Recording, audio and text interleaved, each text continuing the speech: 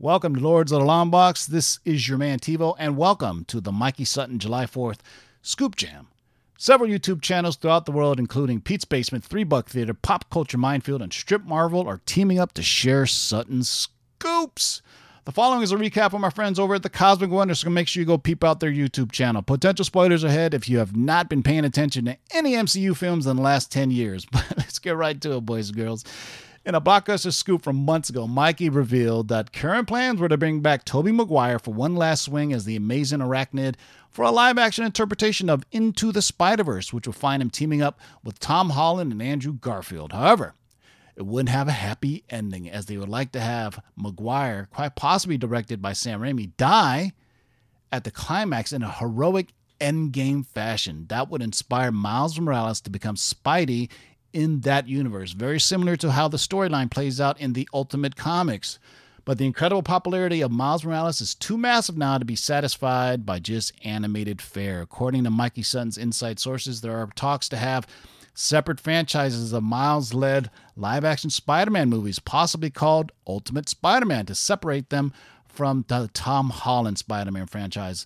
Initial discussions are for first Miles Morales picture to take place years after the conclusion of Spider-Verse, or whatever it will end up being called.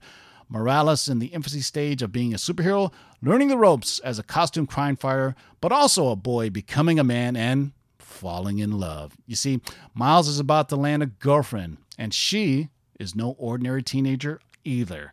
Miles will be paired with the one and only Spider-Gwen in a contemporary twist on the original Silver Age story arc. As with Morales, Spider-Gwen already exists, but there is no long origin story. Sony will be releasing this film, but apparently Kevin Feige is seriously interested in producing this himself, another extension of Disney's relationship with the Sony company. Morales won't replace Holland. However, this series will exist with his. This question remains, though. If Feige is involved, will it exist in the MCU? Here's where the multiverse will kick in.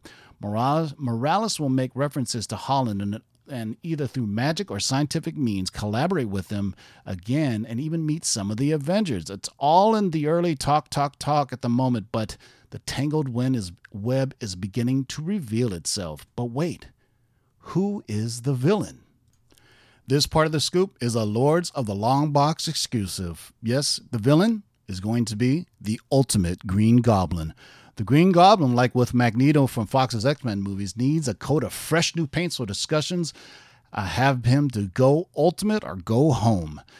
Now, how will this fit into Sam Raimi's Spider-Man trilogy remains to be seen. After all, Morales is from that world.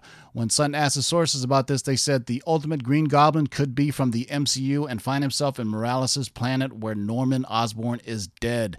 There's certainly plenty of time to tinker with these plot details later on. As usual, things can change, but one thing is certainly Spider-Gwen will not fall off a bridge and die like the character in the comics. Obviously, spoiler alert, Spider-Gwen dies, but that's cool. So basically, they're talking about the Ultimates version of the Green Goblin being a villain in the Miles Morales version. So if you know, in the Ultimate Comics, the Green Goblin is much more of a monstrous type creature as opposed to the Green Goblin in the regular 616 universe. So that is pretty cool. So let's get on to the next scoop. Imagine the line of people trying to get into San Diego Comic-Con. Hours are passing by and the natives are becoming restless. This is what Defenders and their fans have been experiencing since Netflix were, let's be blunt here, forced to cancel their shows. Legally, they've been stuck in limbo land, but the gates will soon open. And while Marvel Studios aren't allowed to sign contracts for them at the moment, brainstorming continues. With Moon Knight coming to Disney Plus, talks have heated up on who will appear on his TV series. Sutton is hearing that they would like Daredevil, played by Charlie Cox, if upcoming negotiations are successful, to appear in the second season of the show. It would be a Marvel team-up of sorts, but with Daredevil making annual appearances. And the funny thing about that saying is the actual first time that Daredevil and Moon Knight met was in Marvel Team-Up Annual number 14. So go figure. Now let's get on to our next scoop. And we have been big on the supernatural here on the Lords of the Long Box for a minute. So let's get right to scoop number 3. Helstrom will only be a single season act, but that doesn't mean the Hulu horror is dead. Development continues on future Hulu series that will explore the dark shadows of the MCU. Tomb of Dracula has been scooped here before, but a group called STAKE, STAKE, or the acronym is Special Threat Assessment for Known Extranormalities. Oh, that's a mouthful. STAKE is being researched for a possible appearance on Hulu. Whether they take their own TV show remains to be seen, but it seems like STAKE will investigate supernatural while SWORD looks to space. And we're talking about SWORD as a possible replacement for Agents of S.H.I.E.L.D., so that is very cool. All right, boys and girls, we're almost there. All right, for the last scoop. Still in its infancy, Disney has focused on a TV series for its MCU programming, but they eventually began releasing live-action movies made for a streaming network. Apparently, Disney Plus film based on Magic, a.k.a.